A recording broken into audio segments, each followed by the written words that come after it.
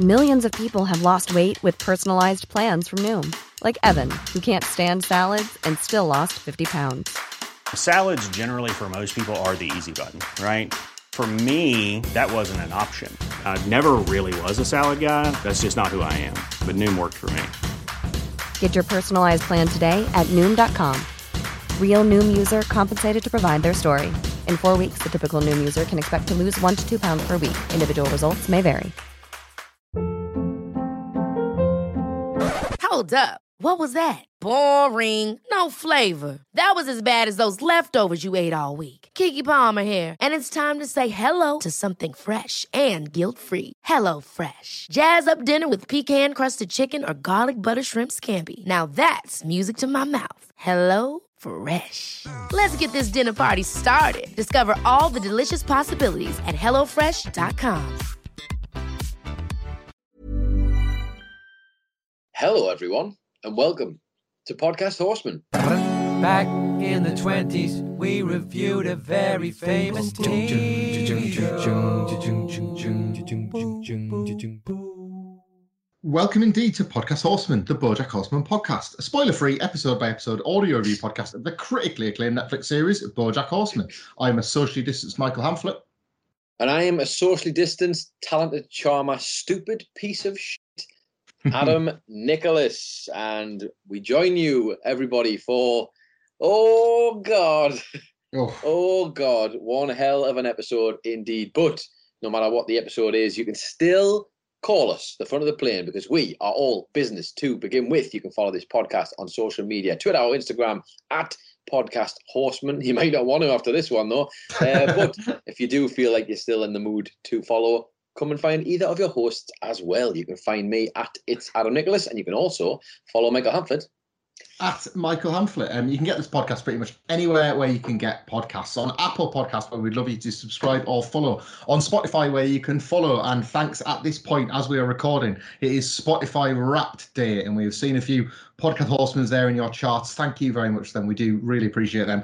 Pretty much anywhere you can get them, even if they don't tabulate them into data by the end of the year very neatly, you can get Podcast Horseman. Find it on Amazon if you like. Get it on Amazon Prime while you're getting your Christmas shopping. You can find us, listen to us through Audible, and indeed you can get us through the Podcast Horseman Twitter feed, where the Acast link will be there every Friday. You can stream through there, you can subscribe through there, and on Acast and a few others, you can leave reviews. We would love a 5-star review while this podcast is still living and breathing. You can get those reviews into us. They can be nasty, they can be nice. It doesn't really matter as long as there's words in the box and there's 5 stars on the top line. That fools the algorithms. It fools more people into talking themselves hoarse about a talking horse. And if this is your first time listening to Podcast Horseman, Jesus Christ, turn the podcast off and go back to episode 1. But especially if you want to leave us a review, you stand a chance of getting inducted into our Hollywood Talk of Fame. Check out the Instagram, see what those stars look like. Another star will be coming at the end of this episode. Indeed it will. Indeed it will. Oh, deep breaths, everyone. Deep breaths. Look at you. How are you feeling? Are you feeling? Should we do it? Should we just wrap this one? Shall we just get it done? Good God Almighty. Yes, Spotify Wrapped might be out today, and hope everyone's enjoyed those. But it could be a wrap on your happiness for the day after this one, or certainly your mental state, to say the least. But yes, this is season 6, episode 15. We go across to Netflix, as always, for this week's synopsis. The View from Halfway Down. Oh, man, I am... It makes you feel nervous, doesn't it? I'm not going to lie to you, man. I'm fucking shitting myself. Oh, good Lord. You're not going to get the impact of that because I'm definitely going to bleep it all out. But here we go. I've been thinking about this since we started this podcast, I swear to God. Here we go. And the synopsis is as follows. BoJack reconnects with faces from his past. Michael Hamflett, over to you. I wish I was a Netflix synopsis writer instead of a Podcast Horseman note taker. They seem like I had the better deal in this one. Let's give this a bash, shall we? The episode starts with present-day Bojack and child Sarah Lynn ringing a doorbell. Bojack has a hydrangea plant in his hand as a gift for the person that is hosting them at this party, who turns out to be, or at least the person that opens the door, is Bojack's mother, Beatrice. She's in the dress that she wore for her dead ball, that kind of white wedding dress-like gown. But we learn that, in fact, Bojack is the guest of honour. Sarah Lynn immediately dashes off to see a crowd of people that we can see messing around at the end of a long, dark corridor. There's like a light at the end and you can see some silhouette figures. There's a few familiar voices, and don't worry, we'll get to them in due course. And Bojack presents the plant to Beatrice, and exactly as he predicted when he was speaking to Sarah Lynn, she completely hates it. It's a short, cold open, and it is freezing cold, but we will come back to this because the episode starts proper exactly where we left them. Beatrice puts the plant down, and as she puts it on like a side in the house, some tar drops on it. We will sort of return to that in just a second, but it is that familiar tar, that Hollywood tar that we've heard about in the past. Nobody seems to care, notably, at that point, other than Bojack, who kind of side-eyes it. Anyway, Beatrice notes that Bojack got there right on time, as a bird has flown in and everybody is trying to get her out. It's a bird person, which is always nice for comedic effect when you imagine the panic of a bird in your house, but this one has got arms and legs like a human being, sort of darting around the place as they're all chasing it. And I suppose at this point I should explain who they are all that are chasing. We've got the childlike Sarah Lynn, we've got Herb Kazaz, we've got Corduroy Jackson, we've got Crackerjack Sugarman, who of course is Beatrice's brother. They're all enjoying the chase, at least. It's all just a bit of fun, even though they do want to get the bird out of the house. Beatrice and Bojack's conversation, as Bojack is being welcomed in as the guest of honour, interrupted by her butler, Zach Braff. Bojack immediately acknowledges him as Zach Braff, even though Beatrice only knows him as her butler. She goes off into the kitchen to take a call, and in the meantime, the rest of the gang chase the bird around the room. Herb Kazaz is really pleased to see Bojack. Bojack notes that he kept having a dream about having dinner with everybody who's gone and thought, yeah, I should do that. And that's why he's come tonight. Bojack meets Crackerjack for the first time ever. He reconnects with Corduroy about the awkward nature about their last encounter, which suddenly gets even worse when Corduroy starts wrapping a noose around his neck all over again. And Bojack's like, no, I don't want to see any more of that, thanks very much. And the horsing around theme starts playing as the chase continues. It's at the point that Bojack gets involved in trying to get rid of the bird. Suddenly he's become the front runner in trying to chase the bird out of the building. Suddenly it has started to look like a wacky subplot from an episode of Horsing Around. And if the motif isn't any clearer, they run into the kitchen where Beatrice went, and sure enough, it's the kitchen, the big set that we always saw all the characters of Horsing Around doing their various plot setups in. Anyway, the chase plays out to the music, and he eventually gets the bird out of the window. As they're all kind of celebrating Bojack's minor achievement, Beatrice pops it immediately because that's just all she knows to do, is to reduce Bojack's achievements, and they move to a dining area to start dinner. The sort of exposition there's not here. Bojack has noted that he's had this dream before, and he's seen it for himself in a dream, and he thinks, I want to be part of that. And it does stay to think about where you last saw Bojack and what's the difference between this and the regular dreams he's having and the other people that he's sharing the room with. So there's certainly strong implications about what this place might be, not least because of the stylings of all the characters. So you've got Beatrice in a debutante ball dress. You've got a healthy Herb Kazaz. You've got at this point a Horsing Around early seasons era Sarah Lynn. You've got Corduroy exactly as we saw him, and we've got Crackerjack off to war in his sort of army fatigues, in his army best. So we're seeing kind of like the perfect versions of all these characters at the moment, but the implications are already kind of like lingering heavy on what this might actually be all about. Well, let's call it like it is, Michael. Stop beating around the bush, yeah? All these people are dead, Michael. All of them. Everyone in this room, apart from Bojack Horseman, and maybe the bird, because we don't know the bird specifically, they're all dead, Michael. Which is obviously the great note that you wanted to start an episode of BoJack Horseman on. A strong tone to begin the episode. But yes, we very quickly realised that something is not quite right here, and there's a lot of allusions, Bojack mentioning as much about the dream he's had in the past and how he felt like sort of now was the time to revisit it and go back into it. This is all very... I think foreboding is probably the right word, isn't it? Because there's a lot of imagery that you get leading up to here. We'll get more into that a little bit later on. But There is a theme going on already before we've even really begun this episode, and it's not a nice one, particularly. No. We go to, I guess it fades into the table of them all, sat at a dining, like in a big dining hall, basically. And Sarah Lynn is describing the first time she gave an autograph as part of a parlour game they're playing called Best Part, Worst Part. In the meantime, Zach Braff is still playing Butler. And Bojack is very briefly lifted from the conversation when he notices that the tar that he saw leaking on the plant is now leaking from the roof. Zach Braff snaps him out of that with a kind of very dismissive shh, as if to listen to the conversation that's being held at the table, and then dinner is served. All the different sort of characters have different meals in the sort of galoshes.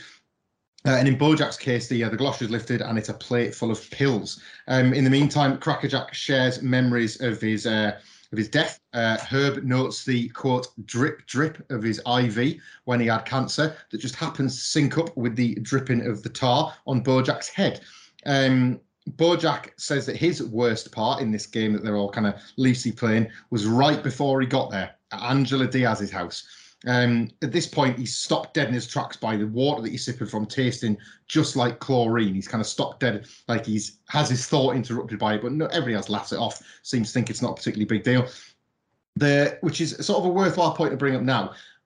For all they're in the middle of a conversation, Bojack is both in it and completely disconnected from it, which is why he is confident that this is akin to the dream he's been having, but now he's just maybe more lucid in it, and he just wants to partake in something that he's only maybe just viewed from afar. What we see here is that the things that he is maybe seeing and noticing and saying are not really being picked up by the group in the way that perhaps he would like. The conversation moves on, and the group debate the merits of sacrifice. And Sarah Lynn, who I should note at this point has been very gradually aging through this entire scene. The childlike Sarah Lynn we had at the start of the episode morphed into the slightly older teenage one and is now getting older still as she kind of ages into the Sarah Lynn we were most familiar with, that sort of, I guess, like mid-20s pop star age in season 1 of BoJack Horseman. She's now that age, talking about how she sacrificed her whole life. And ultimately, that sacrifice it had to be of some value, basically, even though, some would question what exactly it was she contributed to the world. The tar keeps dripping to the point where at this point it's leaving a burning sensation on Bojack's head. But in the meantime, the gang is still talking through the value of entertainment. Herb notes that it was only when he got fired from horsing around that he actually found real peace, because he could truly be himself. Herb and Bojack do a nice little performative bit together that kind of shows that this Herb Kazaz, at least, is the one that Bojack used to have this strong bond and this strong relationship with, not the man that we would later see dying in that house on the hills that was never going to be able to forgive Bojack. Herb also notes that he finally felt good through philanthropy, through his charitable efforts after, he eventually got out of the Hollywood machine. But Corduroy, in a very Phoebe Buffay moment, questions selfless good deeds. He says that can't be possible because ultimately you felt good. It's that old sort of dinner table argument, ironically enough.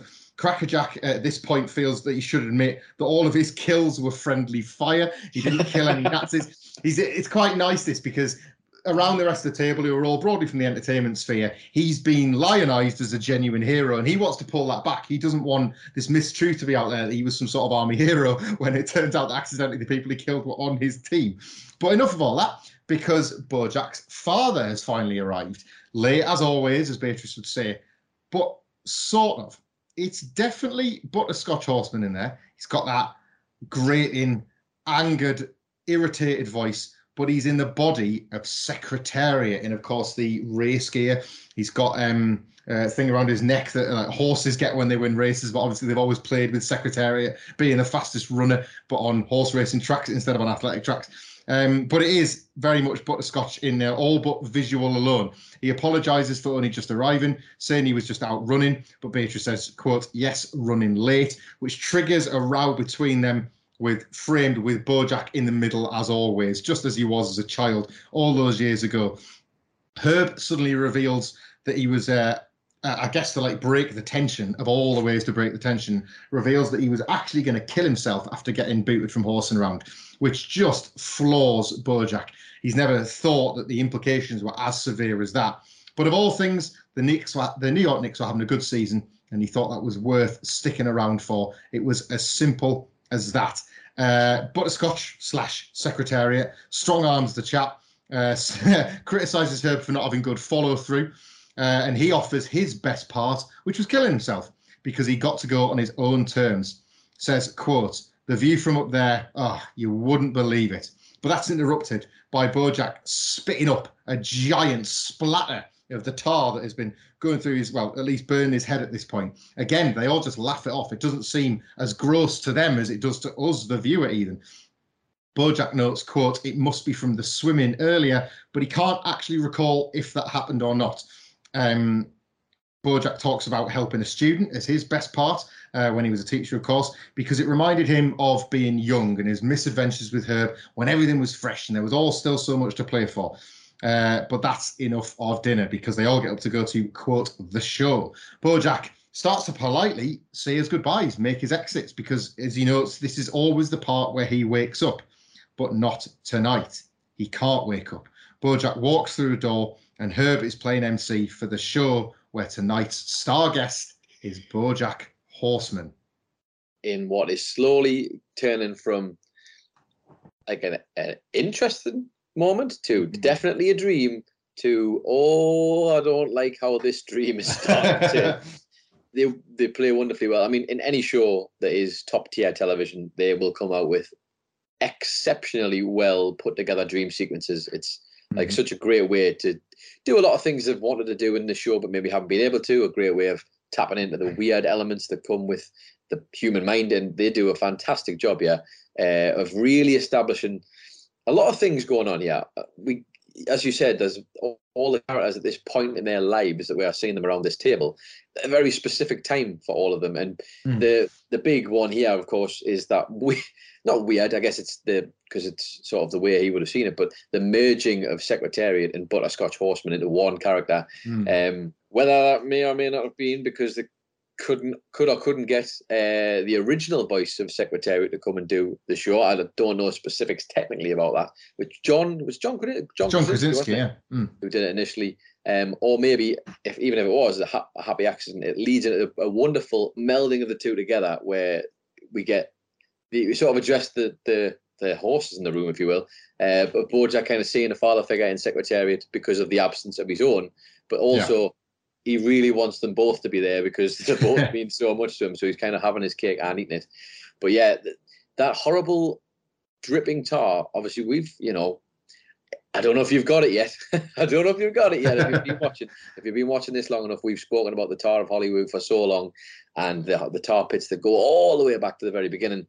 But watching them slowly get bigger and Bojack vomiting that, you kind of, not that you undersold it because they all undersell it at the table, of course, but this is a really horrible, visceral sick that he does onto the table, and it's uncomfortable. And there's that really weird, like Lynchian, everyone's laughing. It's fine. Look, it must be fine. And Bojack laughs it off as well. But yes, as we start to head towards the show, Michael, I think it's all going to be fine now from this point on. That was the vibe I was getting. The Secretariat Butterscotch overlap. I think like it wasn't really something I would have considered had they not put it in the dialogue for us. That Bojack noting that he's never actually seen Crackerjack, he's meeting him for the first time in this dream. So and we know that that's a fairly accurate manifestation of Crackerjack. It'll obviously be from family photos or Beatrice's descriptions or whatever. But Bojack is seeing him for the first time. So in much the same way that Sarah Lynn's aging is a manifestation of Bojack's typical dream. I guess maybe over the course of the various dreams that we know he's had more than once, the Butterscotch and Secretariat characters have melded over time in his subconscious. It's, as you say, like the father figure he was staring at on the telly versus the one that he kind of resented on the sofa. Over time, after dream after dream after dream, have become one because he was never particularly happy with either of them. Both versions were too flawed that the dream has managed to find the perfect one for him. Almost like salvaged one good potential dad. I say good very loosely there. Potential dad out of the two. A bit like when we see in the episode Time's Arrow through Beatrice's very much deteriorating mind and memory of all those interchangeable things that like the brain just fills the gap because it can. I love the way they play with that in this episode specifically. But the Butterscotch Secretariat stuff is just wonderful. Herb introduces Sarah Lynn. They're in an auditorium now. They're on the stage. It's time for the big show, and Sarah Lynn is going to perform first. She dedicates the performance to BoJack Horseman, who he sort of like blurts out an apology at this point before she's able to start playing. Apologizes for everything that happened with him. Says he should have protected her. Much like Zach Braff, she says, It's a very sort of dismissive, not now, BoJack. This is my time. She plays the Don't Stop Dancing song very beautifully on a piano until it morphs into a contemporary pop refrain. It's a updated like EDM version of the Don't Stop Dancing song, but then it simply drops again back into Sarah Lynn's vocals, and by the time she reaches the line, quote, "A song you taught me when I was small," she replays the Don't Stop Dancing line with increasing vacancy, a lack of any emotion. It's almost like she's dying while living, and she approaches a door that has suddenly appeared on the stage that is wide open. There's nothing but black space that we can see in this door. She turns her back, holds her nose, and falls back into it. She disappears from view, but she does so with the sound of a squelch that we can hear. BoJack screams for her by the door, and we see the shot at this point from the point of view of a fallen Sarah Lynn looking up at BoJack. So he is looking down into this vacant space, but this space is both the abyss and the tar. It's all awful things through this door, and Sarah Lynn has just been the first one to take a ride through it. Again, there is a sort of a realization that if we, the viewer, are not getting, BoJack himself is getting as he sort of travels along through it.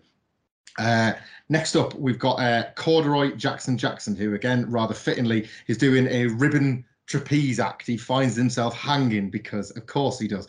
That ends in him. We only sort of see it over BoJack's shoulder as he's trying to make sense of the doorway, and that ends with him sort of hanging and swinging and eventually, again, also plummeting through the door. BoJack at this point pesters Herb about this door. He doesn't like the idea of it whatsoever, but Herb tells BoJack, quote, "You'll get your turn," and instructs him to sit down. BoJack is still just desperate to wake up, but no cigar, because it's time for Zach Braff. At which point, when BoJack is really struggling to deal with these performances back to back, Butterscotch / Secretariat offers him out for a smoke. They go out for a cigarette, and what looks at first like a balcony they're leaning on outside the auditorium is, of course, the bridge where Secretariat took his own life. Secretariat / Butterscotch is angry that all of those discussions that they were having about death and all the follow-up performances, they're all just bullshit to him, about how none of them found any kind of meaning or peace or purpose in death. They don't understand the real ramifications of death.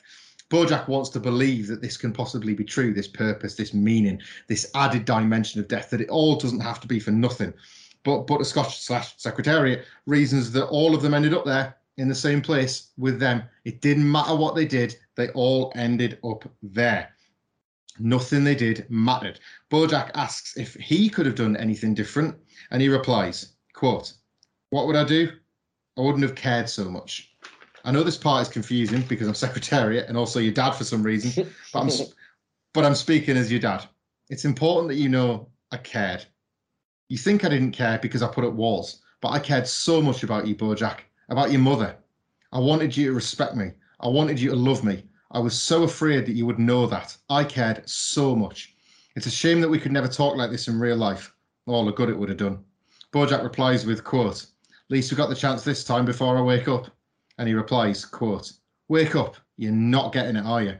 Butterscotch / Secretariat flicks the cigarette off that very familiar bridge that they stood on, and as they peer down to watch it fall, it doesn't fall into the river where Secretariat died, but it falls into BoJack's pool, where BoJack is floating face down. It's a flip of that shot that we've seen 75 times before of BoJack floating in the opening credits, but this time he's face down in the water. Our view, rather fittingly, is that of Diane and Mr. Peanut Butter as they look down on BoJack as he's fallen back first into the pool. He is now there looking down on himself.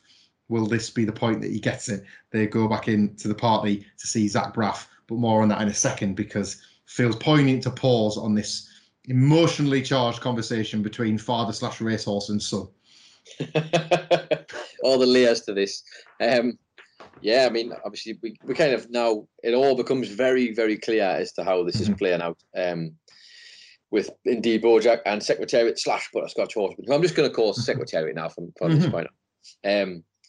Oh God, I think I wrote in my notes at this point, the reveal of Bojack in the pool, face down, is a huge moment in this whole show, in this entire show. Your heart stops. It's horrible. You know, I'm sure you probably picked up on the clues by this point. Bojack mentioning the chlorine taste of the water, the sort of the weird inclusion of both the tar and the water seemingly like being inside of him, perhaps filling up his lungs, essentially, that kind of thing. There's a lot of stuff going on here. Obviously, you know, the symbolism is there for all to see. But finally seeing him in the face down in the pool, after, as you say, for so long now, whether it's the opening credits, whether it's in a picture, whether it's anything, we see Bojack looking down at himself inside the pool. It's only the silhouette of him. He's definitely face down. It does not look good at all. It really can't be understated as well. We don't always do this on Podcast Horsemen, at least, but because, you know, we'd like to think this can be listened to out of context. But at the time, ahead of what we knew to be the final season airing before it aired, all the clues had pointed towards that if this character was going to face death, he was going to do so in something water-based. As you said, there was all those clues there before that were fairly overt. There was Secretariat's own death that, you know, was often thought, fan theories were that ultimately Bojack would just go the same way. What he'd seen on television would leave such an imprint that it would eventually be the thing that did him in too.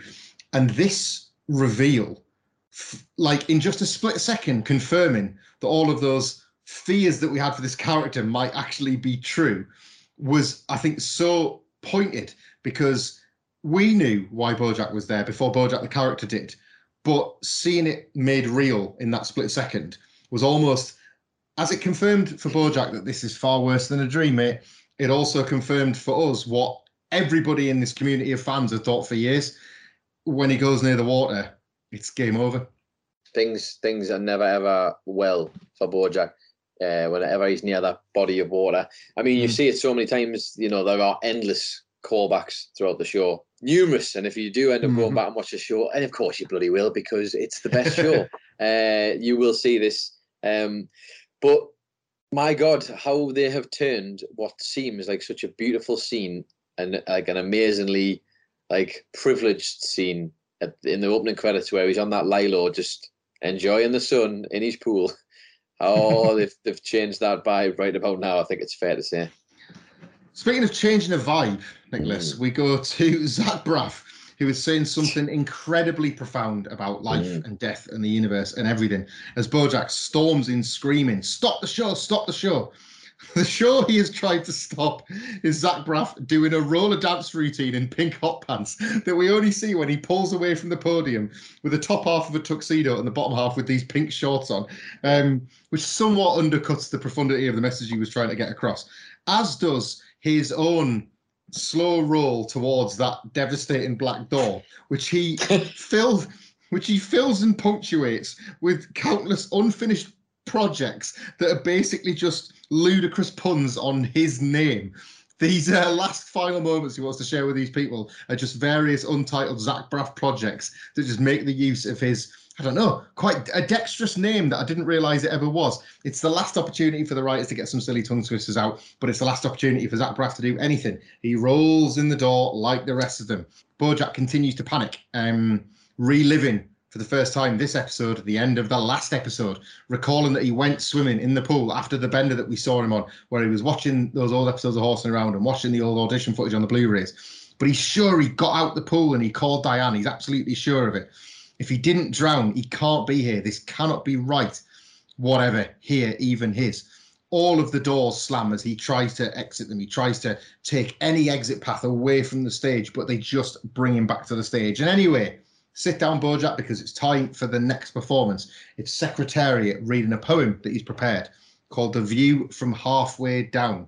And if you'll permit me, I will, and I won't be able to do the justice that Will Arnett gives it both barrels in this one, but I will read Secretariat's poem in full. It's relatively short. The View from Halfway Down.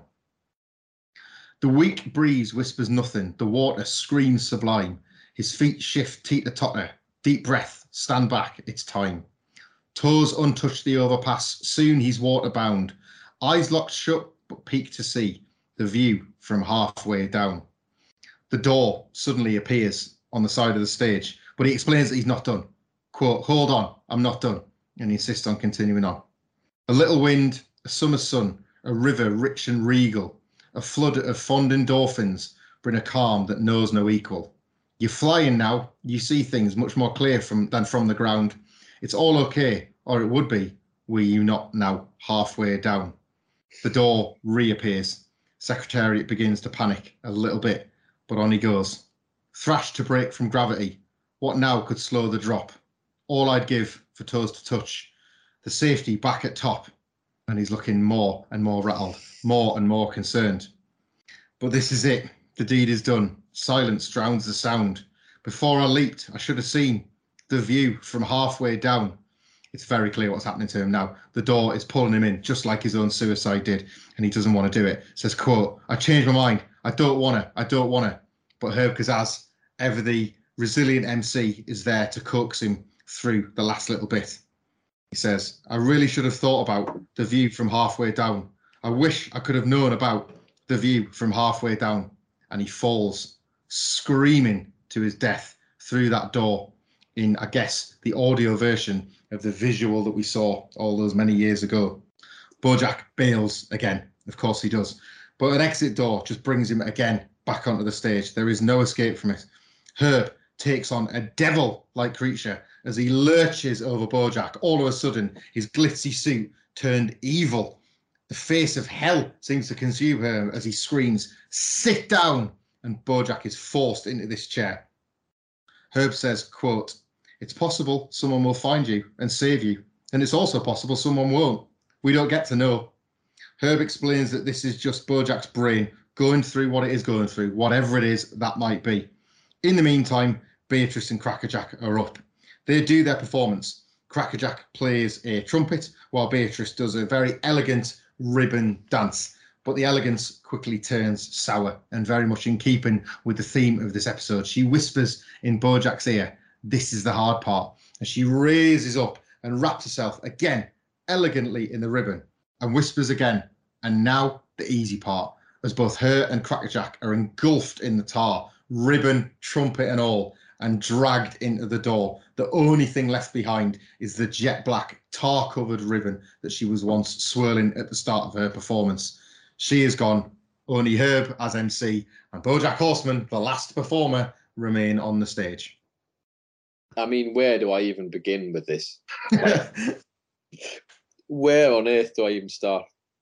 Let's talk about the poem real quick. Mm-hmm. I say real quick. I will obviously be revisiting it when we get to the horsing around section of this episode. Oh, when's that coming? But this is both one of the most beautiful pieces of writing I think I've seen on television, but also one of the saddest, obviously. Mm-hmm. And it really, that's just so good. What did we see before this played out? We see them at the last meal, and Secretariat is so adamant about how the best moment of his life, the best thing that ever happened, was killing himself. Mm-hmm. And obviously it comes off the back of a conversation and discussion about authenticity that they've had around the table prior and stuff like that. And it turns out the whole time that wasn't it. And that this idea of, and even at the start of the poem, obviously you delivered it wonderfully there. But of course, even not as well as Will Arnett. Not as well as Will Arnett, of course, but that's no jibe on you, of course. He's just that damn good. Incredibly, yeah, the way they break this up. He sounds so happy at the beginning of this poem, and bit by bit, interruption by interruption, the realization that he is indeed on his way down.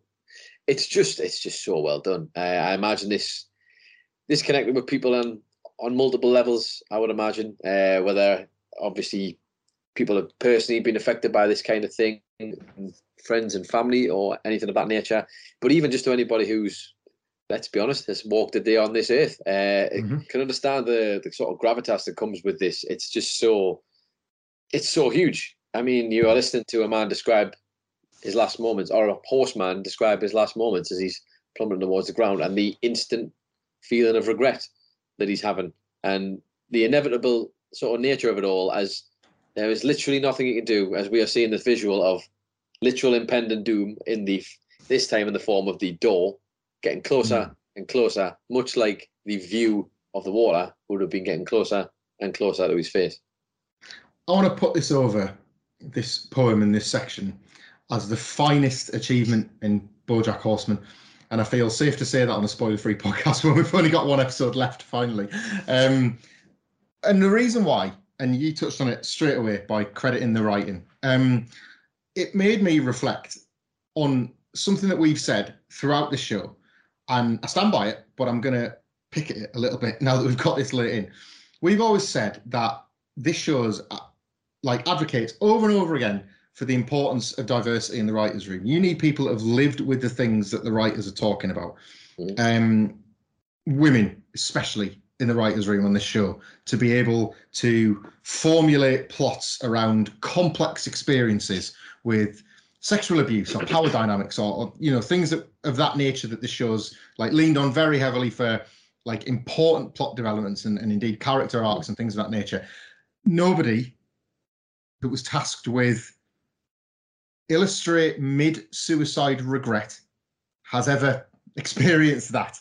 And why this made me think about that in such detail was, have we inadvertently undermined the writing abilities of these writers by just merely suggesting, well, you live through it, so you can just write about that? I never wanted it to come across like I was saying, just take a note from your diary, take a note from your saddest day and insert it into the show, because that undermines the incredible skill and the incredible craft.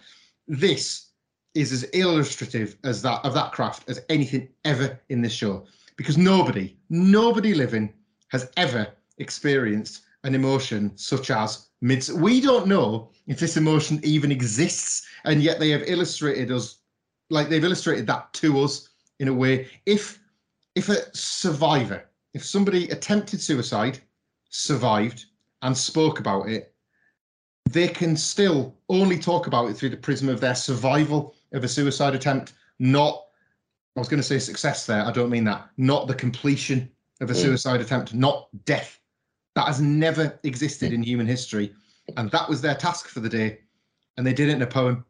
And I mean, give it every award or invent new awards for it, because I think that is the finest achievement on a show that achieves more in its worst episode than most do in their best.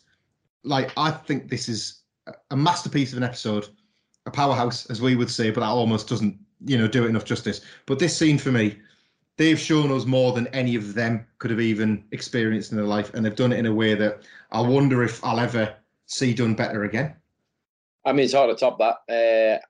What I would say, the only things I would add to that are that knowing this show, it would not surprise me in the slightest, and I do believe that the very specific collection of this writer's room, it's not by accident. It's not one of these where people have fluked their way into this job. They are there for a reason. They've been picked for a reason, because these are talented folks who have all got that same vision in mind when it comes to this show and it comes to the large topics that it will deal with. The only thing I would suggest is that it would not surprise me for 1 second if in some way, shape or form, they have had access to someone who has maybe experienced it, as you said, perhaps a survivor. Yeah. But of course, there's no way to, I mean, I would imagine there was quite a difficult way to sort of explain how I mean, how do you even begin to try and explain that? You're right, you're absolutely right. And this is just, sensational. The only other thing I would say is we don't need awards, as this show has taught us. They are meaningless. But if they weren't meaningless, this show undoubtedly deserves them all. And it's hard not to be completely and utterly blown away by this and know that there's still more of the episode. This isn't the final note of this episode, and we're still sitting here picking up the pieces of our mind that's been blown by this multitude of emotions that we're experiencing at this point. Television is still being made, despite the fact that BoJack Horseman just completed it. It's still happening. This is very true. I mean, it's still happening, and not to sort of take away from the others, because they're all big moments in this. I mean, the moment for me where things started to get, and it was dark enough watching that doorway creep slowly and slowly closer to Secretariat. Worse yet, that he fell backwards through it this time, much like BoJack would have done in the opening credits. That fall is different again. because he doesn't get to see this time. Like he's already seen it from his own words of his experience, and it's a different fall altogether, which tells me it was more fear for him as he went through that because he just couldn't see anything. On top of that, though, coming out the other end, you get the others that happened here, and we see it's Bojack's mother and of course Crackerjack, so Beatrice and Crackerjack. The thing that really, as a visual thing, and maybe it's just me personally, that really sort of should put the terror in you properly is when the doorway essentially comes to life as the tar starts to take on sort of a form, doesn't it? And it comes out of the door. Yeah. As Beatrice is midway through her ribbon dance where she's essentially mummifying herself with the ribbon before it literally grabs hold of her, and we don't see it, which is even more powerful. We only see Bojack's reaction, and it literally grabs her and quite literally sucks the life out of her to the point where it is taken her away. Like she is unraveled. There's nothing left of her. She's unraveled, and read into that whatever you want. And the actual ribbon that had her is just laced in black tar. There's no more white ribbon. It's all black. It's tarred. It's gone. And Crackerjack is gone. And everything in that scene is like being dragged in by little extensions of the tar in like almost it's like John Carpenter's The Thing has come out of in the form of the black tar, is grabbing things, which makes it even more terrifying this moment, because it's not like this isn't just the darkness that you're jumping into. The darkness is now physically coming out and grabbing people, taking the life away from them. It is removing even the option of going on your own terms. Oh, it's just you've already said it. A powerhouse, and we're not even finished yet. We're not even finished. Captured by death's tendrils rather than just simply slipping away into death. Good God.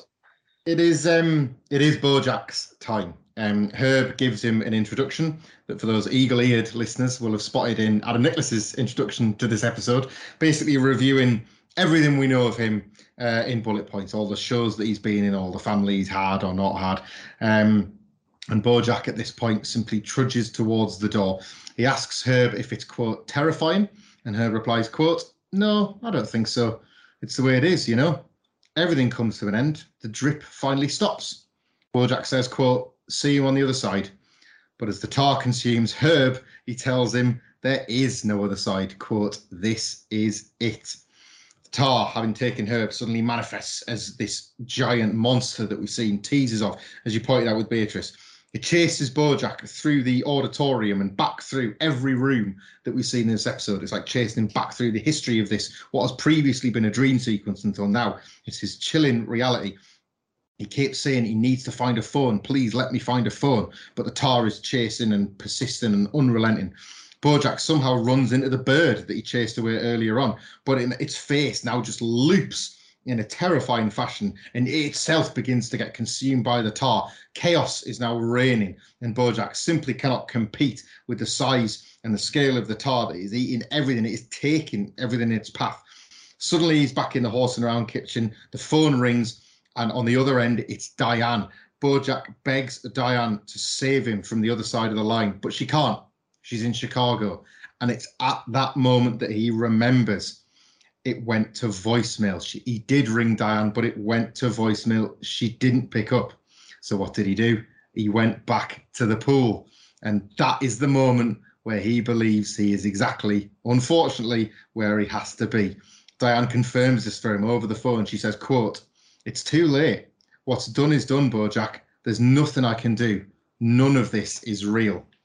Bojack peers back over the bridge, which he's found himself back on now, and looks down again at his body floating in the pool as the tar surrounds him. Both hims, the one in the pool, the one that we're stood talking with right now, and everything else in the screen.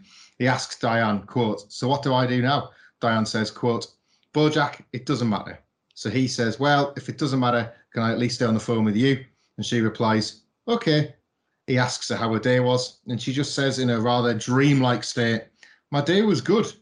The tar covers Bojack's shoes, consuming him once and for all. It fills the screen, which effectively serves as our fade to black, as a heart monitor does that long, flat boo, and we hit the credits. But because BoJack Horseman is better than the show you fucking like, If you watch the credits, like BoJack Horseman fucking told you to, all those episodes ago, you will hear the heart monitor start beeping again. The beep goes from boop to boop, boop, boop, indicating that maybe, just maybe, this is not the end after all. How do we know that? Because you see the fucking people that made this work of art and scene. Because they are smart and we are dumb. And everybody else who thinks that they should just skip the end of these credits is also dumb. And I realise, in fairness, it's probably not your fault if you haven't changed your settings on Netflix. No. But let me tell you right this second, dear listener, if ever there was a time where you are to stop whatever you're doing, including this podcast, pause it right now, go to Netflix and turn off the settings that skip through your credits. Because if you do not, you will miss this. You will miss this moment. And yes, you will say, but guys, we could just watch the next episode straight away. Well, that's great. That's lovely. But this is not the way the experience was intended. The experience was right there. And imagine, it's infuriating to think that Netflix, the way that this system works of jumping across the credits, denied a lot of people, myself included, on first ever viewing of this season play out, of that moment where the heart monitor starts again. However, having said our little rant now, Michael, and our little piece, one which we should point out, Raphael Bob Waxberg has championed himself continuously, his frustrations with it, because it just does not make any sense for people to not see the show, and certainly not to see the people who created this show. I mean, think of all the effort that went into this episode. Surely the people deserve at least their names to be shown on screen. Well, there you go. Here is your biggest reason why you should do it, and you'll never forget it, hopefully, after this episode. But my good God almighty, Michael, the Black Tar coming to life. Well, it was already alive, but Christ, becoming an actual horror monster, chasing BoJack to his literal, it will be his peril if it catches him, is quite something. It really is quite something. And this whole episode is enough to knock you for 6, that's for sure. 6 seasons to be correct. Oh man, I'm still recovering now from you talking about it, and I was still recovering earlier after we just watched it. I feel like right now what I really want to say is we hope to this point we've done it justice enough, because to give you a little peel back behind our own curtain, thankfully there are no large quantities of black tar. But the way we do the show is we get one night. We limit ourselves to just, we watch it, and then we do our notes while we watch it, and we will record the episode in the same night. We do it all in one night. 1, for admin purposes, but 2, because we like to kind of it to be as authentic as possible, so as quick as we can do it, and like it's our reactions from it with a little bit of research, of course, in between as we're doing our notes. But that's it.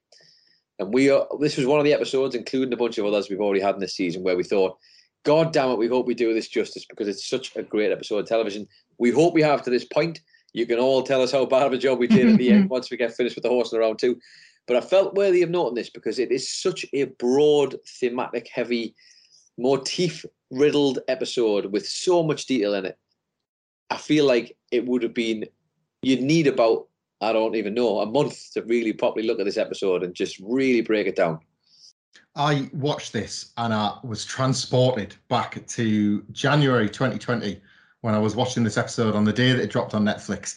And it was like a bolt then as it was now of, oh God, I'm the kind of dweeb that wants to do a podcast about this show. Yeah. And here we are, nearly 2 years later, worried that I've not done a good enough job of the podcast about this show. It's all come full circle. It's all come full. Just don't stop recording until the curtain calls, Michael.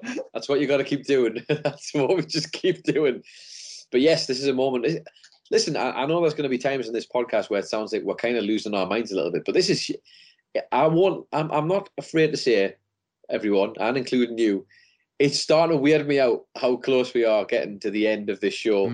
And this feels like a huge moment, and it's quite overwhelming. I'm not going to lie to you. It's overwhelming. It's a powerhouse of an episode, but it is even more of a powerhouse to feel like we've reached this milestone, and it's good Lord. I don't want to alarm you, but the door behind you has just opened up, and it's just black expanse. That's all I can see behind it. I've changed my mind. I've changed my mind, Michael. I don't want to do the podcast anymore. We don't. We're not going to do the last episode.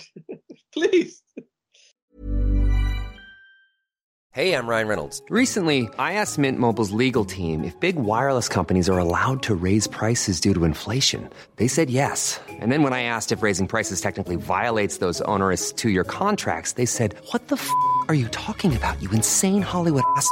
So to recap, we're cutting the price of Mint Unlimited from $30 a month to just $15 a month. Give it a try at mintmobile.com/switch. $45 up front for 3 months plus taxes and fees. Promo rate for new customers for limited time. Unlimited more than 40 gigabytes per month. Slows full terms at mintmobile.com.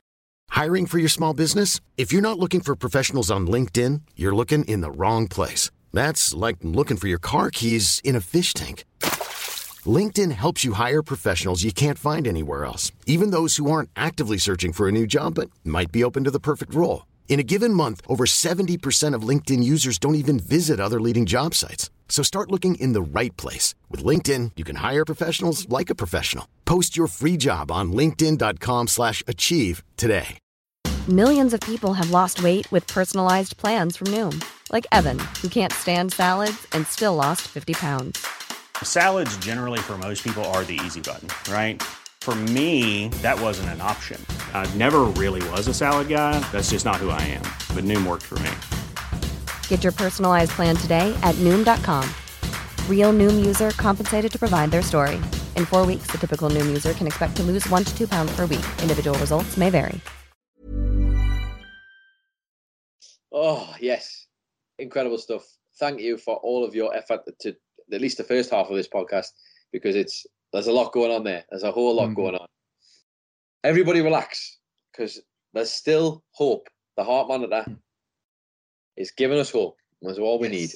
And speaking of hope, let's go and find a little bit, shall we? I mean, I can't promise you anything. I can't promise you anything. But let's go and admire the craft of this episode. We go and do the part of this show. Oh, I am worked up, man. I am worked up. Show that we call Horsing Around, where we go back to the beginning of the episode and we find all of the hidden meanings behind things that we possibly can, I will say this time around. All of the small details you might have missed and all of the Easter eggs. And undoubtedly, some heartbreak, some happiness, some pure... I don't even know what the words are anymore. Let's just go back and let's get this show on the road.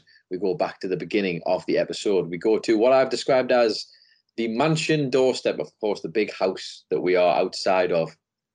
And as you mentioned briefly there, when Bojack arrives at the door of this house at the doorstep and rings the doorbell, we see he's holding some plants. As you perfectly pointed out, we have hydrangeas that Bojack has brought for his mother. And, well, wouldn't you know, of course, a couple of seconds into the episode, and I had to pause this and go right on a deep dive about hydrangeas because I knew it would come in handy. And, of course, I was not disappointed, Michael. The hydrangea is derived from Greek and means water vessel. How about that? Oh, great. For a First one. Do you get it? Do you get what they're doing? He has brought the water vessel with him, and given the way that this episode goes, my oh my. But there's more. The hydrangea was first cultivated in Japan. The flower blooms during the rainy season from June to July, of course, heavily tied to water in general. I know most plants are, but still, it is well known for this. In Japanese culture, the flowers are often associated with apologies, while in Europe, they also have more negative connotations, with the Victorians deeming the flowers to mean vanity and boastfulness.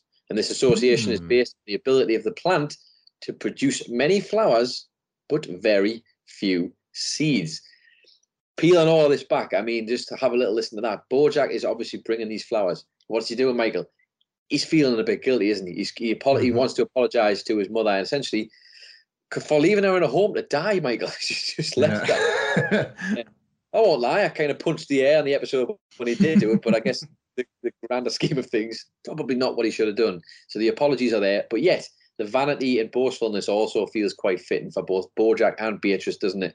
A lot of emptiness going on there, a lot of on the surface posturing from two people who are, well, damaged wouldn't even begin to cover what's on the inside of these two. Understates it, doesn't it?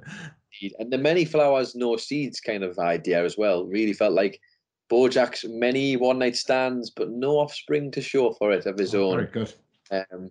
Also, on top of that, we get the fact that Bojack, Michael, who does he bring to the literal party? If that's what we can ever call this, he brings Sarah Lynn at the door. A very, very young Sarah Lynn, very, very deliberately the youngest version of Sarah Lynn. He brings her to the party. He takes her to death's doorstep, Michael, quite literally. Oh, God. And that was just the cold open. One of the shortest cold opens in this show's history, I reckon. It's got to be one of the, like, that. It was 30, 40 seconds, maybe. One conversation. Like, really short. And it will last with me for a lifetime, I'm sure. We do the opening credits. Thankfully, nothing's changed there either. Good Lord. We go straight through into what I have called the hallway of the house. As we first walk in, you will immediately notice, of course, the tar that is dripping from the ceiling on the left-hand side as Beatrice puts the plants to one side, having not really been that bothered about them. The tar begins to drip onto the plants to the left, and it's already causing them problems. But you will also see, well, the first real shot we get before that is there's an ashtray on the top, and you will see it's the ashtray you may have recognised. It's directly from Bojack's childhood home, the ashtray. We've seen it in a shot before. Essentially, as you're going to get the gist of, as we go throughout the house, lots of little moments, because you're working inside Bojack's mind, have been pulled from certain parts of his life, certain places of his life, and they fill up everywhere. This is one of many. We go into the lounge where everybody is chasing that bird around. And as you mentioned, we've got the guests. We've got Sarah Lynn, we've got Herb, Corduroy Jackson, Crackerjack, Zach Braff, Beatrice, of course, and the bird woman who is running around. Interesting to note the clothes that all the people are wearing. Now, obviously, Sarah Lynn is wearing multiple different attires throughout this episode as she grows older and has a costume change at the stage show. More on that in just a bit. Herb's clothes are the ones that he was wearing during the version of him that Bojack has chosen to remember. You kind of touched on it where it's that when he and Bojack are sort of riffing off each other, they're in a good place. They are specifically the clothes he's wearing when Bojack and Herb get that big break when it finally gets announced. They're going to get the show, and does Bojack want to go and make loads of money and make stupid television? Those are the clothes he's wearing. Corduroy Jackson, of course, is wearing the attire that Bojack would have seen him in on set. I don't think he technically was wearing anything when he finally saw him. no. He would have seen him wearing before we saw him in that state. After the strangling the dirty dangle, Michael, I believe they call it. That's been too long. Yeah, it has. Crackerjack was obviously in his army uniform, as you mentioned, which Bojack would have seen through pictures. Zach Braff, interestingly, who is the butler in this episode. Now, he's obviously wearing the suit, which you associate with him being a butler. But in fact, in the episode called Underground, which I believe is in season 4, I want to say, where, you know, the fracking incident makes the house drop down, that Zach Braff is there. And he is, in fact, wearing a suit in that episode. Well, obviously, it all goes a bit mad, and the god of fire turns up, and Jessica Biel sets him on fire and hits him. More on that again a little bit later. Beatrice is, of course, wearing her outfit from the debutante ball, and the significance of that is, of course, it was the night that she met Butterscotch Horseman, Michael. That is why the significance is there. Yes. There's also a couple of cute gags in here as they're chasing the bird around. Sarah Lynn, you can sort of see it if you've got the closed captions on. It's just saying, she's mid-sentence saying, yeah, call yourself early and go get a worm. Bird woman. Before we find a bunch of paintings that can be seen on the wall as well. Lots of these have been drawn from different places. First off, above the fireplace, you will see the picture of the Horseman, or the Sugarman family, technically, the Sugarman family portrait that we actually see at the old Sugarman place when Bojack goes there. There's a picture of Crackerjack in his uniform. There's also a picture of the house from Horsing Around, the establishing shot of it outside. There's also the little circular, the 3 silhouettes, like the silhouette portraits and profiles of Beatrice, Butterscotch, and Bojack that you'll find from the family home as well. There's also the Hockney painting of Bojack. The Hockney, his version of the David Hockney painting, where Bojack is looking at himself in the swimming pool. That picture is there. Only this time round, we've seen it at his house so many times where it's him swimming in the pool. If you look carefully, the person in the pool is dead and they are face down. Oh, brilliant. Amazing. Is telling you, they told you before it even happened what was happening. You just had to be paying attention to the pictures in the room. There's also another picture, I believe it's a painting of it's the blue sad horse painting, I've called it, but it seems think it's the old painting of Joseph Sugarman's that Beatrice inherits once Joseph Sugarman passes away, and she gifts it to Bojack in the 90s as a sort of housewarming gift, I think, or just a nice gift for him, I guess. Interestingly, though, if you have any memory of this, way back, and there's a reason they are bringing our attention to this, you will recall in season 1 when Sarah Lynn has the mad house party at Bojack's house, the very beginning, where we first kind of meet her, actually, I believe. And there's that moment where she's asking if her friends can do stuff in the house, and Bojack's saying no. There's a bunch of people who are drilling through Bojack's wall, you'll remember, like a bunch of party goers who are trying to make a bar, I think, out of his wall or something. The drill goes straight through that painting, the blue sad horse painting that's on his wall. And a little bit more on that later on. Ooh, okay. We also get a couple more pictures here. There's the family picture from the living room of Beatrice and Butterscotch. It's the one of the Horseman family, the one where Beatrice and Butterscotch are facing away from each other, and Bojack is in the middle with no one looking at him. Poor Bojack. Yeah. And then there's another tiny couple of pictures, just small ones from like a family vacation where they're in different clothes, Bojack, Beatrice, and Butterscotch. We then go to the kitchen, and obviously, as you've mentioned, the kitchen is almost, it's certainly like about 95% the kitchen from Horsing Around, with a few little bits that are different. Just like, you'll know, it's more patterns than anything massively notable, but they're slightly different to what you'd normally see. And of course, then you get the Bird Woman, which is interesting. Now, obviously, this show, they know what they're doing, Michael. They have a good track record with these things. The bird, as soon as I saw the bird person, I paused the episode and was like, come on then, let's go for a walk down bird symbolism lane, shall we, and see what I can find.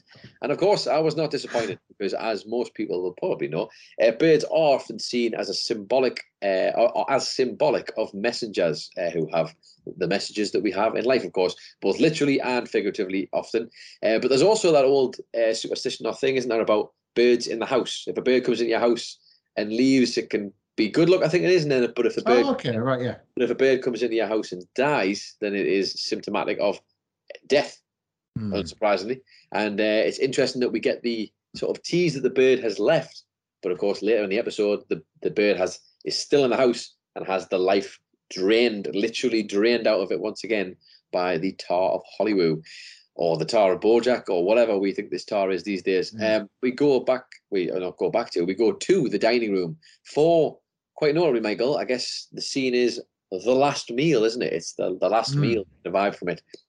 And there's an interesting little tie-in here, because obviously the last meal is usually associated with what you get for your last meal. You get to pick your last meal. If you're a prison inmate who was on death row or whatever, what do you want for your last meal? You get to choose. This, however, as then plays into the meals you will see on the plates, is more literal. It is probably the last meals they had before they all passed away. Oh, of course, yeah. Sarah Lynn can be seen eating just like a burger, fries, and a drink, kind of fast food. You also see at that point her age has changed, we should point out, as she continues to do throughout the episode. Herb, brilliantly, Michael, is eating a bowl of nuts.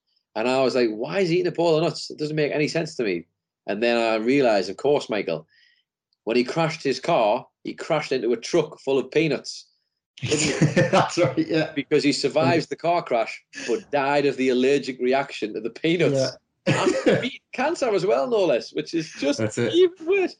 Oh, the dark irony there, because there's all that gag about him texting while he's on the phone, isn't it, while he's driving. And anyway, so yes, the peanuts are on his thing, because they would have technically been the last thing he physically consumed, whether it was just the vapors or whatever.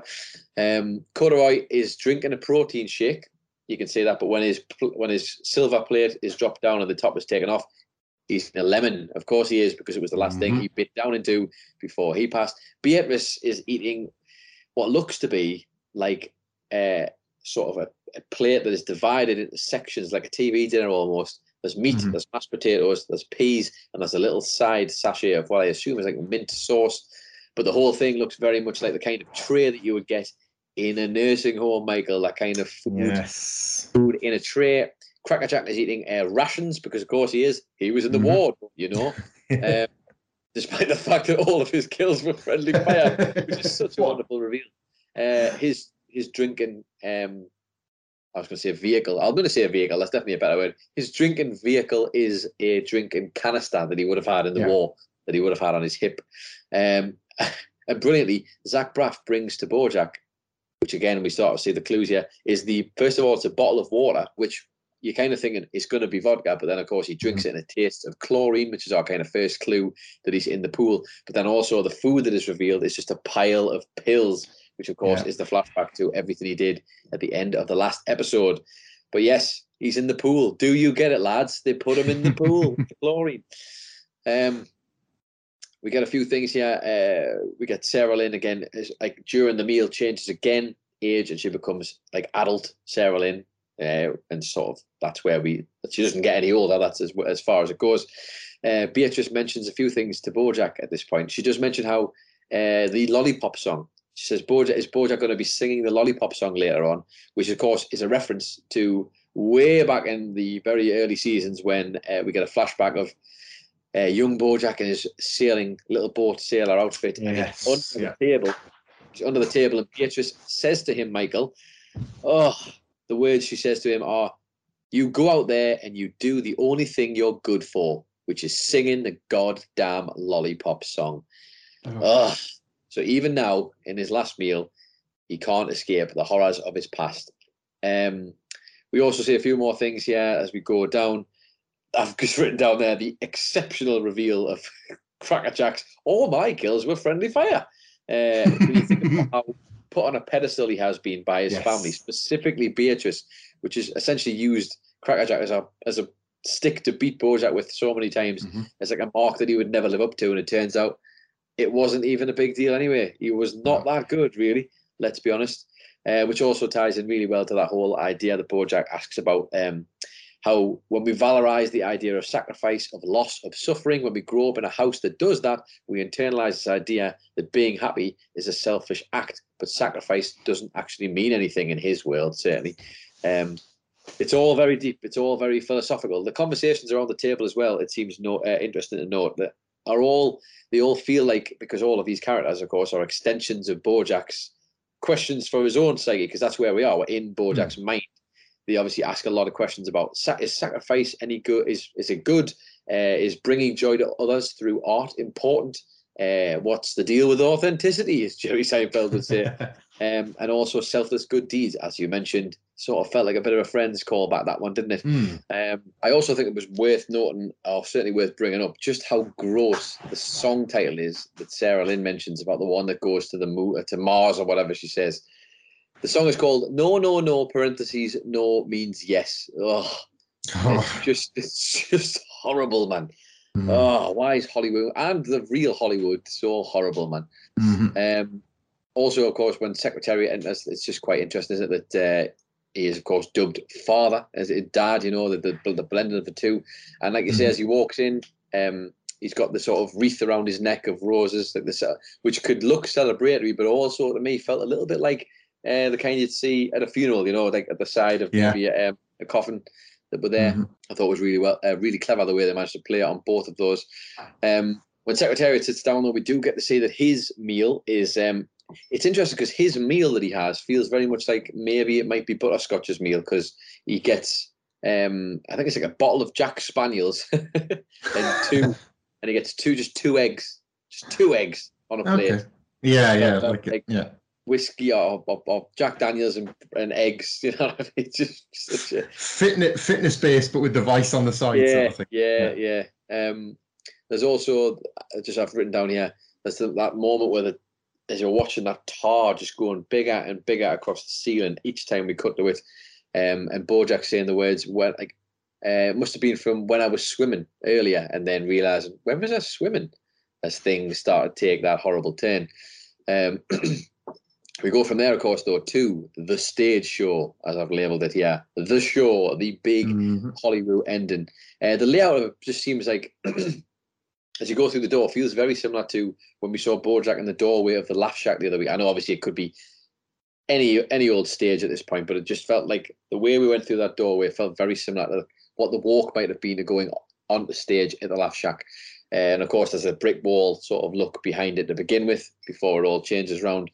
And then we sort of see a few little things start to change here. Sarah Lynn is, of course, the first to do her performance. Interestingly, she has a bit of an outfit change again. And the outfit that she's wearing is what I'm calling an inversion of the exact outfit that she wears to Herb's funeral. Yes, with the handprints. With the handprints on the outfit.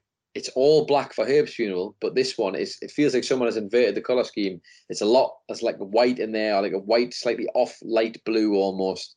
It's sort of a change in it there, because of course this is to hammer home the fact that this whole thing is starting to feel a bit like BoJack's funeral at one point as everyone's performing.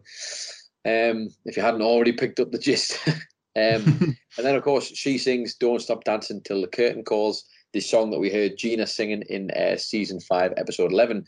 But interestingly, the lyrics are different, of course, because it's a different version. Gina has one version, but we do have this one. I do have the lyrics written down here, and as you mentioned, at one point the song does change. The tone of the song changes because there's kind of like a remix is probably the wrong term, but there's a mix in there of what feels like a version of Prickly Muffin, kind of the beat of Prickly Muffin, isn't it, when it sort of changes pace a bit. But I'll just go through the lyrics for the song just real quick here.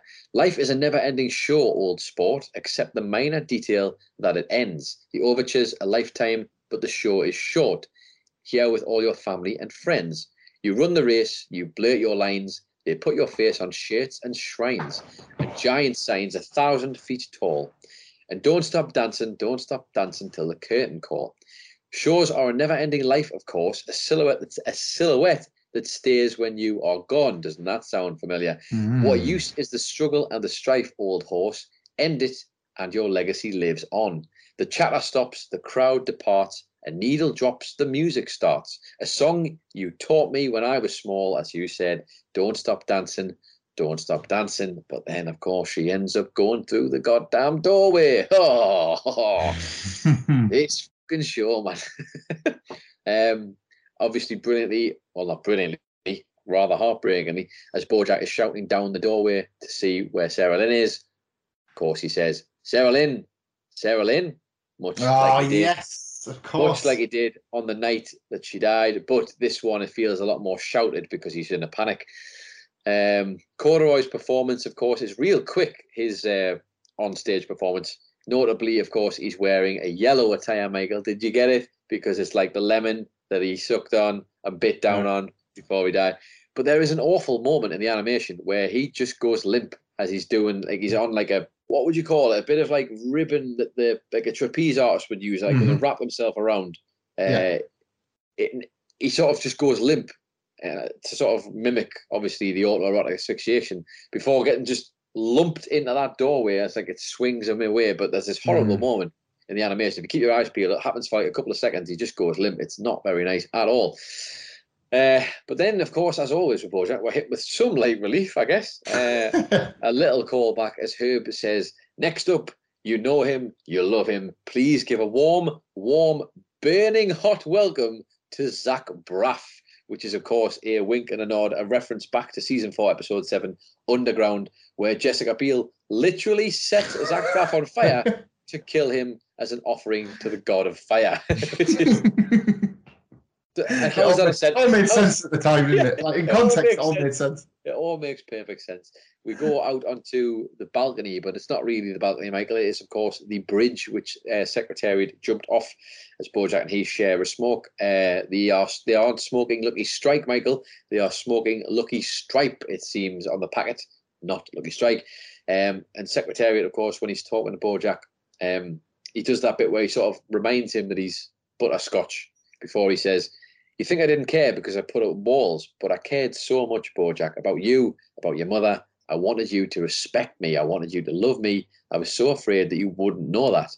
I cared so much. And the more we sort of, I guess we've already realised a lot by this point, but the more you think about it, how sad it is that these are probably not the words that even remotely came close to being said to BoJack, but they're just the words he wanted to hear after all those years. And they kind of come out subconsciously in Secretariat / Butterscotch Horseman.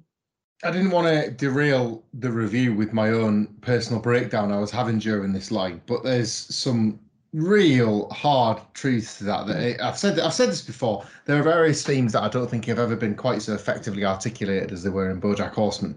But this is real, and I say this as a father and as a son to a father, that I think has passed something on to me that I didn't realize until I was watching this, which is this idea that you should present. It is better to present the facade of a person that's got it all together rather than a person that passes on the very useful knowledge that in fact you don't. Yeah. And it is something I grapple with daily as a dad. And my dad did the former. And I was led to believe until I hit my mid-20s, hang on, they were winging it as well. Yeah. And I unraveled as a result of realizing that, because I was like, wait, so the thing I've been chasing is a myth. This idea that suddenly click your finger and life is fixed and makes sense. That was always a myth. But my dad was hiding that. I'm currently, as a father of younger children, still trying to figure out what version of to give my kids. Do I show them that there are going to be like hills and valleys and that's what life is really? Or because I'm a dad and I've got to be a rock in their lives, do I make it seem like everything is fine? And the last thing I want them to see is the reality, of who I am. This covered this. And again, I think I said this is a stupid piece of shit.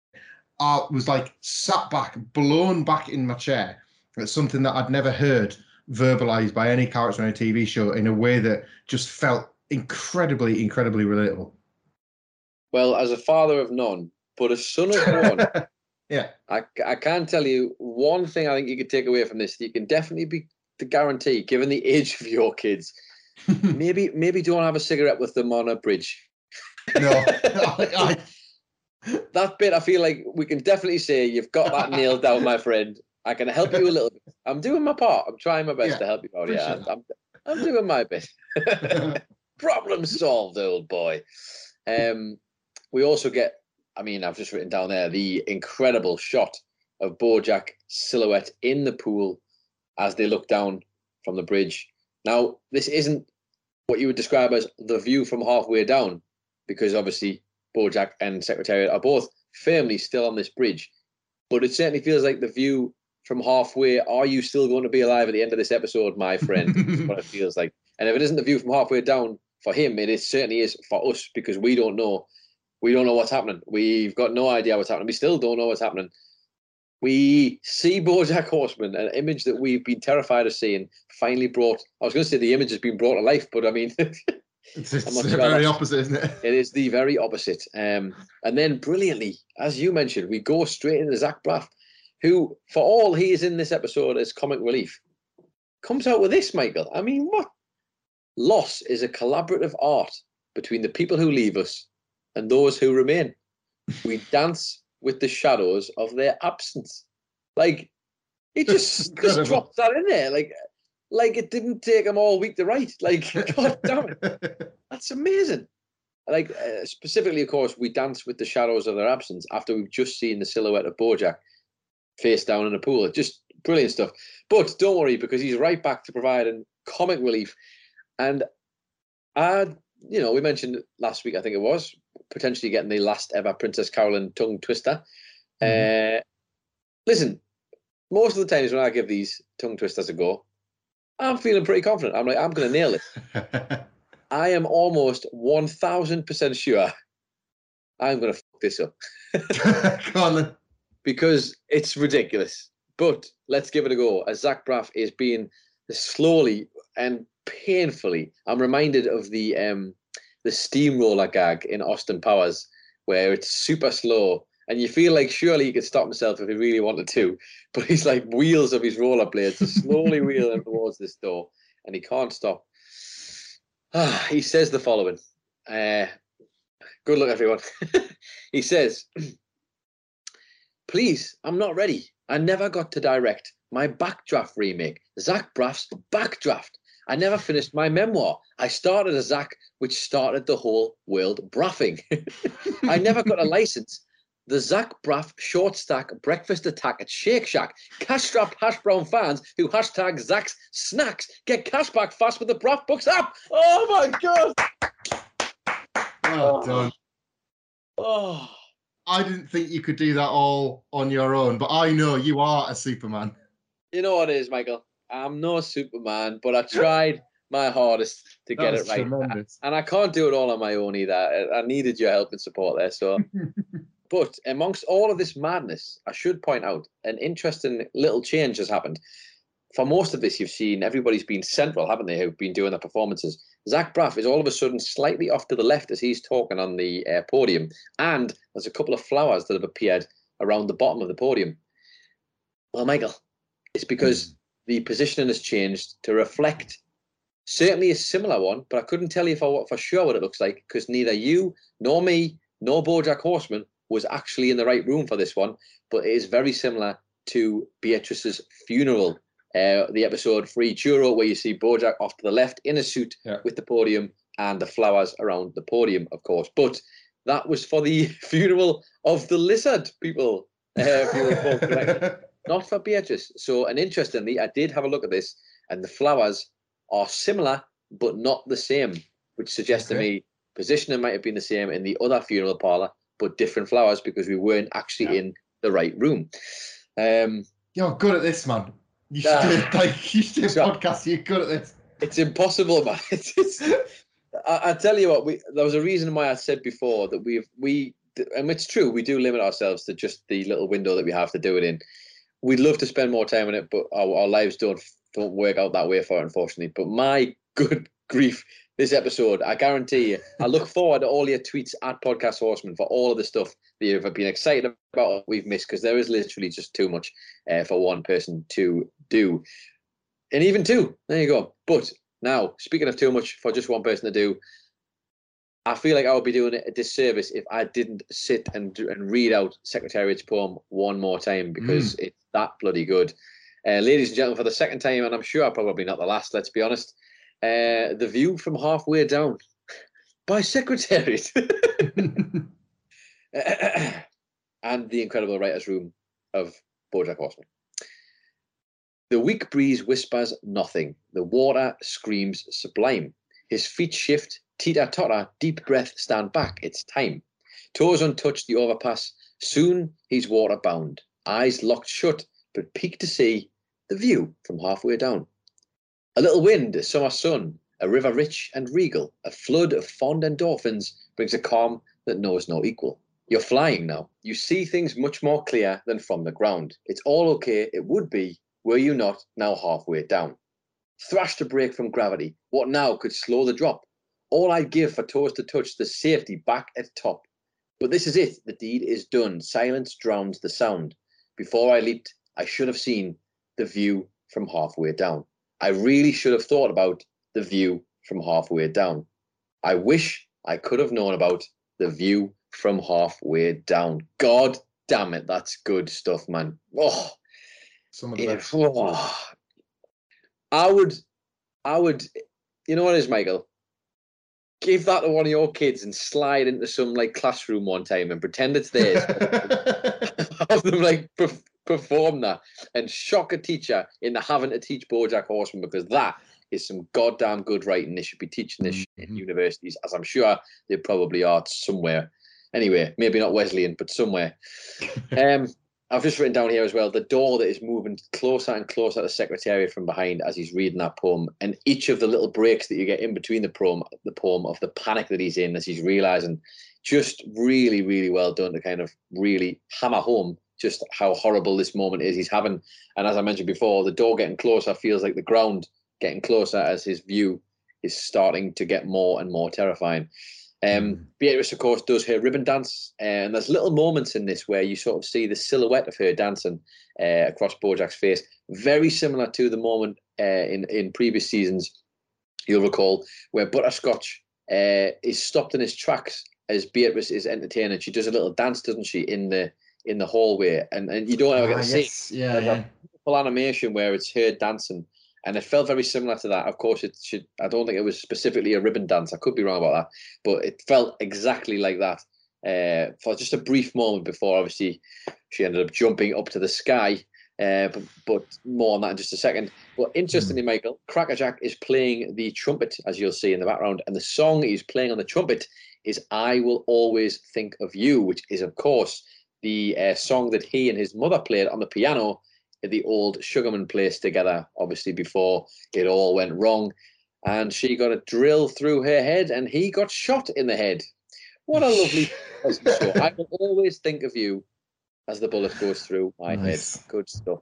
But then, of course, Beatrice mentions, and I just thought this was really nice the way they do this. You sort of articulated it really well in your read through, where Beatrice says, "Now for the hard part," as she does the really complicated dance move where she mummifies herself with the ribbon, and then she says, "And now the easy part." And I couldn't help but think that the hard part is when she's doing the performance element, and the easy part is dying, is what she's saying. Mm-hmm. And it just felt like, yeah, the performance of life, the day-to-day of life is the hard part.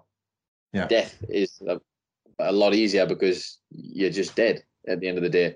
I just thought it was really, really nicely intimated in that moment. And then we go from there again, of course, to the balcony / the bridge where we see Bojack looking over. And I've just written there, obviously him looking down is quite literally the painting that we've seen for so many seasons. It's just a lot further down. It's just the living embodiment, or certainly the dreamlike embodiment of that Hockney painting that we see in Bojack's house. And finally, we get Bojack on the phone with Diane. And this one, Michael, is both wonderful and awful at the same time, all rolled into one. Because Bojack's on the phone to Diane, of course, and when he finally realizes that, she didn't pick up and it was the voicemail, we still get this lovely play out because it's the dream where she just stays on the phone and they just have a little bit of an idle conversation. And he says, "How was your day?" And she says, "Good." And he says, "Yeah?" And she says, "Yeah, my day was good." And I remember thinking, why do I know that?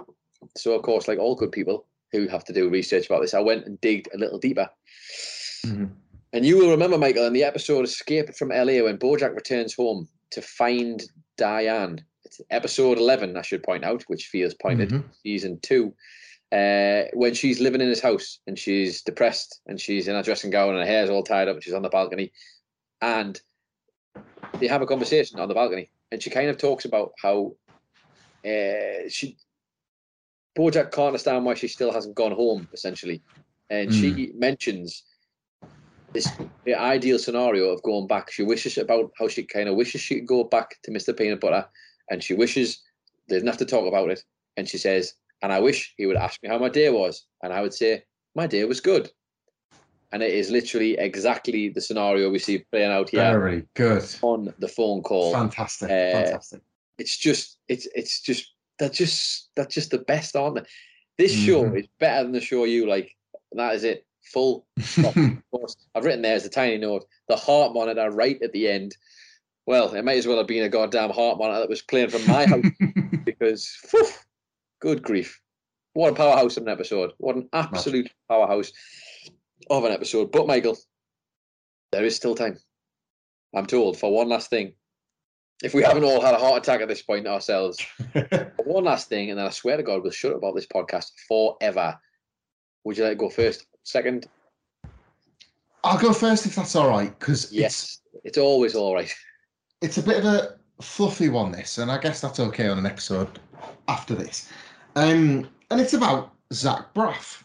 Because, we've covered in detail virtually everything about every other character. And it was just something, this was just a read of mine, so take it as speculative rather than a spot, and people might disagree with this or spot something else. But it's a great gag, obviously. Wonderfully retold by you, of Zach Braff being pulled into the door and pitching, trying to get all these last things out that he wanted to do. Now, it's played for laughs and it's played for tongue twisters because that's what BoJack Horseman does.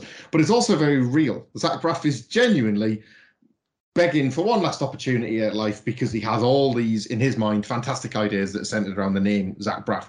And I just thought he was still hungry. He was still, that was what sprung to mind. He was still hungry. And then it occurred to me that Zach Braff, because of course he is serving the food, is the only character that does not get fed. He does not eat. He is not given that last supper, as you eloquently referred to it as, in this show, because he was burned alive by Jessica Biel. But in keeping with entertainment being at the core of all of these people's lives, Crackerjack notwithstanding, that is not what he wants. It's what they all want more than food. It is what nourishes them. It is what kind of keeps them going, is the idea that there was always that one last project, that one last show, that one last dance, whatever it may be. That's more than food. If he could just get fed one of these last ideas, even if it was Backdraft with Zach Braff, then that would be enough. And I just thought of all of them, some of them, again, go hesitantly into the dark, but they go into the dark. They're not looking for that one last idea, that one last dance. If anything, they know that this is it. They're doing that one last show. Not Zach Braff. He wants to be fed. And he's the only one that doesn't get that at the dinner beforehand. And I just thought those two things coming together was quite a nice detail that, again, just could be speculative on my part, but I just thought that was quite neat, if nothing else. No, I quite like that a lot. I think it was very notable. They used Zach Braff brilliantly here. There's many things that probably go through a person's mind as they are shuffling off this mortal coil, whether it's their time or whether it's not. And he is very much the epitome of the person who perhaps felt like it wasn't his time to go. Like you could obviously make a lot of arguments for others, but Corduroy Jackson flirted with danger in the lifestyle that he led. Sarah Lynn, while she was very young and it was tragic, also flirted with danger. Zach Braff was murdered. Zach Braff was murdered by fire by Jessica Biel, for which he will never ever, like literally never ever, see her get any punishment for. No. The one instance perhaps where a woman won in Hollywood. Who knows? Who bloody knows? But you could say, Michael, he just had one last thing on his mind, and then he swears to God he'll go through that door forever and never come out. Good. My one last thing, however, is not me trying to find a cheap one last thing pun on Zach Braff. It is a little bit more interesting than that one, I'd like to think. Now, we mentioned in the lounge of this particular made-up house, there's loads of paintings on the wall and pictures and all sorts. There is like a lot of them, but there is one that is missing that we don't see until Bojack is running away from the sort of monster of the tar that's chasing him through the house. He bursts into that lounge room, and you will notice very pointedly the doorway into the kitchen is now missing. That isn't there anymore. Initially, when Bojack first goes in, before it reveals itself, it's been replaced by the picture that you see in the Horseman family home, his childhood home. It's of a very young-looking horse that is done up in a clown's outfit that has taken the mask off of the clown. It's like the sad clown idea. It's been in previous seasons. You've seen it, but it's much bigger than normal, and it's over where the doorway should be into the kitchen. It appears right in the middle of all this, and then obviously. And I should point out the one thing I want to call back to, that picture I mentioned that had a bunch of holes drilled in it. Well, back in the earlier seasons, that picture didn't have them initially, but now has the holes in them when he comes running back through, and all the horrible stuff is like this tar pouring out of all the pictures as he's going through this nightmarish moment. But back to the other picture of the sad clown. The way they do this, the picture as Bojack is trying to scramble to find his way into another room, the picture moves and resizes and reshapes before it becomes the doorway that leads into the kitchen, right? Into the kitchen that is done up like the kitchen from Horsing Around.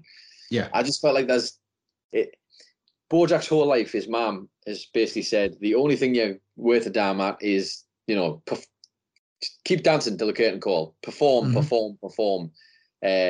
the lollipop song, whatever it is. She's never given him any other. It's just, it's good for nothing. The only time he's ever felt like he'd believe. I just thought there's something in the fact that they have this picture of the sad performing clown horse warps into the doorway that then leads to Horsing Around.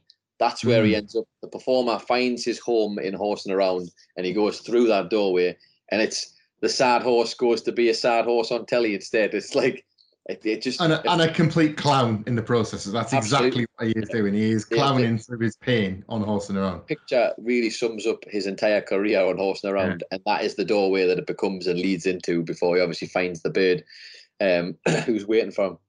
But I just thought, once again, there's so much in this episode. There's so much in this episode, and I invite you all to go through it with a fine-tooth comb time and time again. Not just because it's a great episode of television to watch, but there's just so much more on multiple rewatches.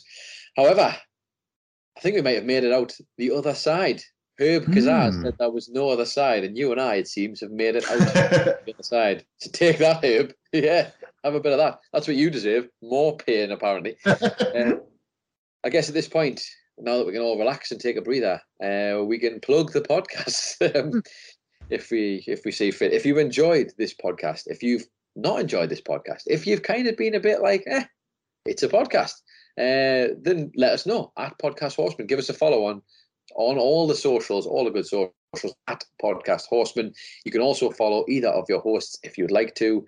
You can follow me at It's Adam Nicholas, or you can follow Michael Hamflett at Michael Hamflett. You can get this podcast on Apple Podcasts, where it would be great if you could subscribe or follow, depending on which version you've got. On Spotify, where you could follow. Thank you again if we featured in your Unwrapped list for 2021 and you've let us know. We really appreciate that. Send those through. They're great for the ego. They're really nice to see. And we're really grateful that you've given us a little bit of time in your day. On pretty much every podcast platform, including Amazon Prime, or through Audible, or just through that evil corporation one way or another. They'll find us if you search for us. We're there.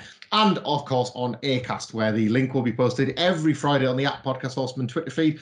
You can stream it through Acast, you can subscribe, and I believe on Acast and several others, you can leave 5-star reviews. Just a reminder, if you leave us a quick review with something nasty, something nice, and a bit of text in the box, and those all-important 5 stars, you fool algorithms, you fool podcast charts, and you fool more people into talking themselves hoarse about a talking horse by listening to this podcast. And by doing so, you stand a chance of getting inducted into our Hollywood Talk of Fame. Entries for that Talk of Fame are closing very soon. More on that next week as this podcast hurtles towards its conclusion. But we've got a new inductee this week, and it is Ethan B 2309. Thank you, Ethan B, for this review. Says all the little details. There's the sweet 5 stars. And the review says as follows. As a fan of recap podcasts, I had to jump on this one as BoJack Horseman is my favourite Netflix show. Part of the reason for this was due to all the little creative Easter eggs that are within each episode. As such, I love how half the podcast is dedicated to the recap and the remainder goes to the hidden details. I've spotted some I've never seen before and I'm continuing to enjoy it. It'll be a shame when the podcast ends, Ethan. I couldn't agree more. Thank you very much for that review. A star on the Hollywood Talk of Fame is winging its way to you very soon. Yes, it will be. And as always, we'll be doing that right when we get to the very end, which is creeping closer and closer as we speak. And you know what it is? This has been an emotionally charged episode of the podcast. I will say that. It's been a labour of love. We always like to peel the curtain back a little bit with this. We are currently recording this once again. We started recording this on Wednesday. It is now technically Thursday. To be passed across. Oh, hey, Thursday. What a concept, eh? Just doing a podcast record once again. My goodness me. We've made it, Michael. We're at the end. We've done it justice. Fingers crossed. We'll find out when I have to edit this one later on this week. But yes, we hope you've enjoyed it. We hope you're okay. We hope you went on and watched goddamn episode 12 straight after. Because we realised this is essentially the final season's episode 11. It just happens to be coming at episode 15 instead of it. One last thing before I give you the synopsis for the final time, Michael Hamflett. Oh my God. For BoJack Horseman. Before I do that, though, I will just remind you all that, of course, Follow Friday is still in play on Fridays when the podcast drops. If you like, share, retweet, comment, any form of interaction, whether it's on Twitter or Instagram, we will follow you back because we realise we've loved building this community or being part of and helping to grow this community of people who want to talk themselves hoarse about a talking horse. We're running out of opportunities to do just that. So by all means, give us a follow. We will follow you back. Do whatever. We will follow you back. And let us know your thoughts. We're desperate as ever to hear from people about the show. We might not be able to reply to them all, but we certainly do read them all. It's worth saying on that note as well, as with every series of BoJack Horseman and Podcast Horseman, we've done a end of season recap. And just to be crystal clear, and we will go into more detail on this next week, so please don't skip the business end of the podcast. If you ever do next week at the very beginning, we're going to go tell you a few details about how Podcast Horseman is going to come to an end, as indeed BoJack Horseman is about to. But we will, I can say this, I think, be doing our season 6 recap and then maybe a little bit of something after the fact. So BoJack Horseman comes to an end next week, but there is just a tiny bit more Podcast Horseman. More on that next week. Yes, indeed. The recap will be there as always. That is always the plan. We were never going to let you down with that. But we are both feeling it. We are both feeling like, oh, we're coming to the end, and we want to make sure we end on exactly the correct note, and we are aiming to do just that. So we will keep you posted on all things. Next week's episode, make sure you're listening out for that. We've got more on what we're going to be doing and how the breakdown's going to go for those remaining episodes. But I will say this now for the last time, Michael Hamflett. For the very last time. Oh, I don't want to. You can't make me do it, Michael. If I don't say it can't happen. Right. One last time, and I swear to God, we'll go to bed. For the final time, we go to Netflix for the synopsis for next week's and the final episode of BoJack Horseman, Season 6, Episode 16. Nice while it lasted. And the synopsis is as follows. A celebration brings people together. And that's it. That's it, Michael. I mean, what could possibly go wrong? I mean, it's not Ibsen. But, it's not Ibsen, hey? But then again, what is? You know what I mean? Hey? What is Ibsen? Anyway, if for one last time, certainly on an episode-by-episode review, you want to find out what happens, you'll have to come back next week for the final ever episode of BoJack Horseman being reviewed by one of the final episodes of Podcast Horseman. But I hope you can survive. I hope you're doing okay. Go and watch episode 12 now if you haven't already. Make sure you wrap this one off in style. And we hope you're all doing okay. We're nearly there. We're nearly at the end of the journey. But until that time, I've been Adam Nicholas. I've been Michael Hamflett. And this has been Podcast Horseman.